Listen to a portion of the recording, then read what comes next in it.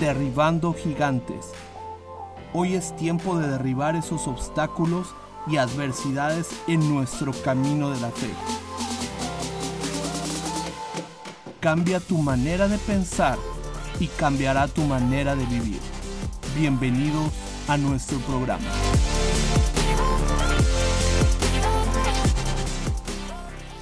Hola, bienvenidos a Posible, soy Víctor Solís, Dios los bendiga, estamos en Derribando Gigantes con Israel Godoy. Israel, pues danos la bienvenida y hay que echar a andar este podcast. ¿Qué tal? ¿Cómo están, amigos? Donde estén escuchándonos o viéndonos, bienvenidos. Pues seguimos la parte 2 de la historia de Mefiboset. Sean todos bienvenidos, aquí estamos listos para que el Espíritu Santo nos guíe y hablar a sus corazones. Amén, y recuerden de seguirnos en las redes sociales, hagan like, suscríbanse, no nomás hagan like, pero follow, like, la campanita, todo lo que sea para seguirnos en las redes sociales, para bendecir sus vidas, porque estamos creciendo en algo ahorita tan importante que se llama la misericordia de Dios, porque Dios quiere que te abras a su misericordia para recibir sus bendiciones, recibir su amor, recibir todo lo que Él tiene para ti. Él se ha pactado contigo a través de Jesucristo, este pacto eterno, completo, espíritu, alma, cuerpo, finanzas, familia, todo. Y Él quiere llegar a tu vida con ese amor arrollador y sacar toda la mugre y poner cosas buenas en tu vida. Fíjate ahorita lo que dice Víctor. Hace rato platicábamos atrás de cámaras y tú me decías, nos tenemos que reprogramar. No estamos reprogramados a la bendición, a que Dios quiere bendecirnos, que Él quiere darnos de sus regalos que están en el cielo. O sea, su deseo es que seamos prosperados en todas las cosas, ¿no? O sea, nada más quería tocar ese punto, o sea, reprogramar nuestra mente, darle delete a cosas que nomás no nos ayudan. Borrar. Sabes que tocaste el tema tan fuerte de que el Señor se pactó con nosotros para amarnos y no, a veces no tenemos que tener esa programación de querer ganarnos todo. Sí. Tenemos que aprender a recibir. ¿Cómo recibo? ¿Cómo recibo el amor de Dios? ¿Cómo uso mi fe para recibir? ¿Qué está estorbando? ¿Cómo abro mi corazón a ese amor arrollador que Dios tiene para mí? Que tiene bendición, tiene su amor y su perfección. Él no anda buscando que seas perfecto, anda buscando que tú le creas, anda buscando que, hey, Señor, tú eres perfecto, tus bendiciones para mí, tú sabes qué necesito yo. ¿Te acuerdas que hablamos la semana pasada que el Señor te levantó en la madrugada y te dijo, sí, oye, hay alguien que yo pueda hacer misericordia en la casa de Israel? Y entonces a ustedes les preguntas, ¿a quién le puedo hacer misericordia? Dios les está preguntando, ¿a quién de ustedes en sus casas le puedo hacer misericordia? A ustedes, a toda su casa. Dios no se le acaba la bendición. Anda buscando a quién bendecir. Aquí en el libro de 2 Samuel, capítulo 9, versículo 1, David anda buscando quién bendecir de la familia de Saúl y Jonatán, porque él se pactó con Jonatán de todo su corazón. Se intercambiaron armas, sus prendas, sus mantos. Sus vidas quedaron entrelazadas para siempre y su descendencia. Y andaba buscando Entonces empezó a pensar en su hermano de pacto. Así como Jesucristo se acuerda de nosotros. Y entonces Jesús anda diciendo, tengo ganas de bendecir a Víctor, tengo ganas de bendecir a él, te tengo ganas de bendecir a ti. Siempre está tocando la puerta y dice, quiere entrar a cenar contigo. Es que ahorita que dices, David estaba pensando a quién le hace misericordia. En uno de sus salmos dice, el bien y la misericordia me seguirán todos los días de mi vida. O sea, ese era su pensamiento. ¿Qué me va a seguir a mí? Lo que yo siembre. La misericordia, el bien me va a seguir porque yo estoy dando ese bien, esa misericordia. Sí. Él estaba programado a amor de pacto, a misericordia de pacto, que estaba pactado con Dios, que le iba a seguir el amor, el favor, la bondad y las cosas buenas de Dios. Le iban a seguir todos los días de su vida. Era un pacto para siempre, para toda su vida.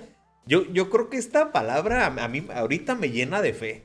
O sea, yo tengo que estar reprogramado a que el bien y la misericordia y sus bendiciones, dice, estas bendiciones los perseguirán.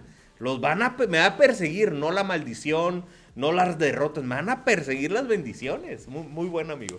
Dice, capítulo 9, segunda de Samuel, dice, dijo David, ¿ha quedado alguno de la casa de Saúl a quien haga yo misericordia por amor de Jonatán? O sea, por amor a Jesucristo.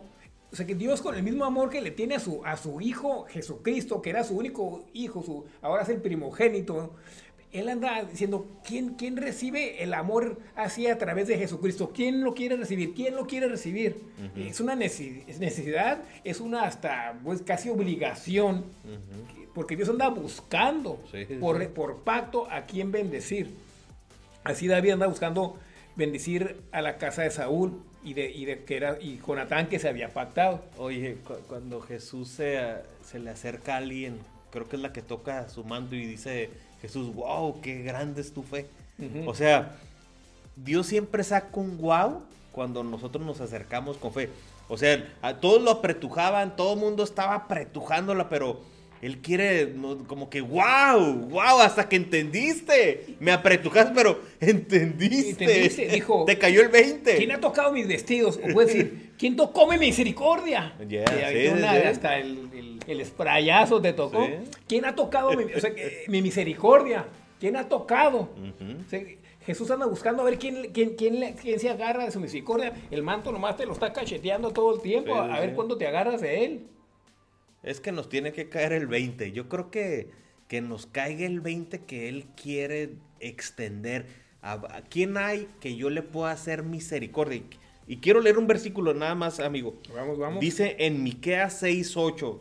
Dice, oh hombre, Él te ha declarado lo que es bueno. ¿Y qué pide Jehová de ti, o el Señor, o Jesús? Solamente hacer justicia, amar misericordia y humillarte ante Dios. Amar misericordia. La palabra misericordia muchas veces en la Biblia, sobre todo en el Antiguo Testamento, se traduce amor, favor, misericordia, y es la palabra Hesed, que es una palabra tan fuerte porque es un amor de pacto que yo necesito y estoy obligado y te quiero, y mi deseo es bendecir toda tu vida y toda tu casa. Es una palabra que realmente no existe tanto en nuestro lenguaje, porque envuelve tantas palabras, tanto amor, tanto pacto, tanta sangre, tanto deseo, y así Dios te dice, hey, ¿a quién le puedo hacer misericordia? Te tocó el Señor en la mañana, te despertó. Sí. Algo tan fuerte. Aquí también, pues, David se despertó. ¿A quién le hago misericordia? Y se había un siervo de la casa de Saúl que se llamaba Siba, al cual llamaron para que viniese a David. Y el rey le dijo, ¿eres tú, Siba? Y él respondió, tu siervo. El rey le dijo, no ha quedado nadie de la casa de Saúl a quien haga yo misericordia de Dios. Y Siba respondió al rey, aún ha quedado un hijo de Jonatán lisiado de los pies. Entonces el rey le preguntó, ¿dónde está? Y Siba respondió al rey, he aquí, está en casa de Maquir, hijo de Amiel, en Lodebar. Entonces envió el rey David y le trajo de la casa de Maquir, hijo de Amiel, de Lodebar. Una de las cosas muy curiosas aquí es que anda buscando a Mefiboset.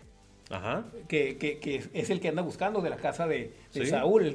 Sí. Y dice, está lisiado. A veces nuestra fe está un poquito lisiada, como que, ¿cómo le hago para alcanzar así? El candidato era Mefiboset. Y el detalle aquí es, si tú pones tu fe en la misericordia de Dios, no en tus propias fuerzas, sí. es cuando vas a poder recibir más milagros, más el poder de Jesucristo.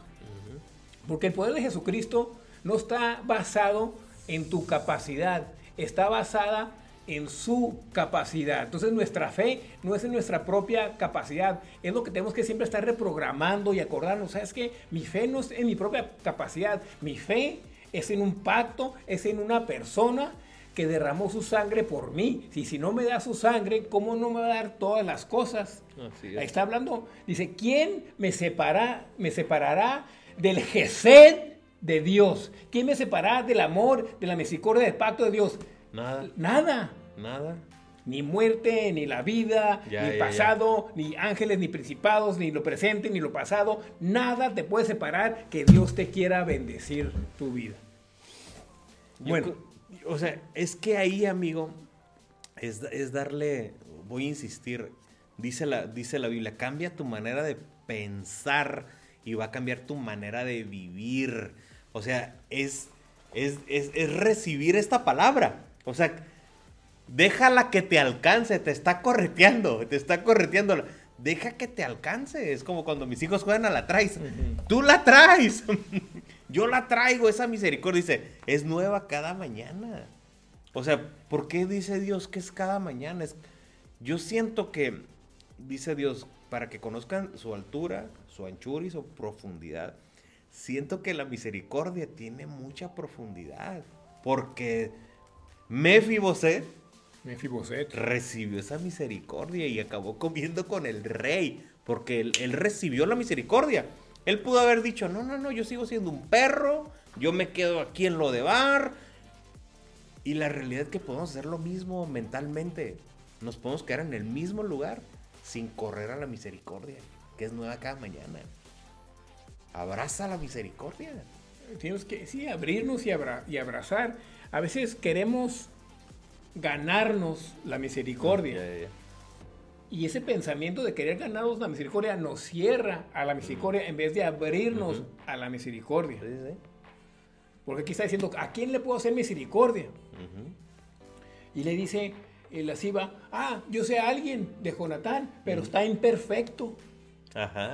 Entonces, como que él no es digno de tu misericordia. Sí. Qué raro pensó ese siervo. Está buena esa. Pero yo sí, pero es mañoso el Siba, ¿no? Pero yo sí estoy aquí, yo sí sirvo. Pero no, yo me lo gané. Yo he estado trabajando aquí en las tierras. Todo este tiempo he estado aquí. El hijo mayor. ¿Y por qué a mí no me das misericordia? Y se lo das al que está lisiado, al que se gastó el dinero con prostitutas. Ese mero. Y lo que pasa es que Jesús ya se ganó la misericordia del Padre para todos en la cruz. Dice que resucitó juntamente con Él, sentado a la derecha de majestad. Haz de cuenta, en los ojos de Dios, tú estás, y legalmente y en las realidades celestiales, tú estás al lado del Padre y te está diciendo, oye, ¿quieres que te haga misericordia? Pero aquí, como dice Mefiboset, que se sentía como un perro muerto. Ahora, pero viéndolo en esta perspectiva, me encanta cómo se descubre Mefiboset. O sea, yo me puedo descubrir con Dios y decirle, sí, no tengo misericordia, o no hagas conmigo, no me lo merezco. O sea, nos podemos acercar, dice, acércate confiadamente ante Él, al trono de la gracia. O sea, Él se acercó y dice que se humilló ante el rey David. O sea, nos podemos acercar con Dios, sí, tal vez con una mala identidad, lisiados, pero al final del día, cuando nos descubrimos, Él nos viene a cubrir con su misericordia. Pero una cosa bien clara aquí, nunca le dijo, porque te crees perro, te voy a bendecir. Nunca le dijo David eso a Mefiboset. Le dijo, no, ella me dijo, yo quiero hacer misericordia no me importa cómo vengas. No, ella dijo que iba a hacer misericordia. Y llegó, no, me siento como perro. Ni le hizo caso. O sea, aún ni eso, tú éntrale y dale. Sí, tú, Bueno, sí, así con eso vamos a terminar, que éntrale a la misericordia de Dios. Entra a ese lugar de la misericordia de Dios. Gracias por acompañarnos. Vamos a hacer una oración rápida para despedirnos con ustedes. Pues guíanos en la oración, pastor. Gracias. Yo siento que fueron varios goles, amigo. No, pues varios goles. Gol. Penales aquí. Señor, gracias por esta palabra. Recibimos tu misericordia. Señor, queremos entender tu anchura, tu profundidad. Y Señor, simplemente dejarnos amar por ti, Señor.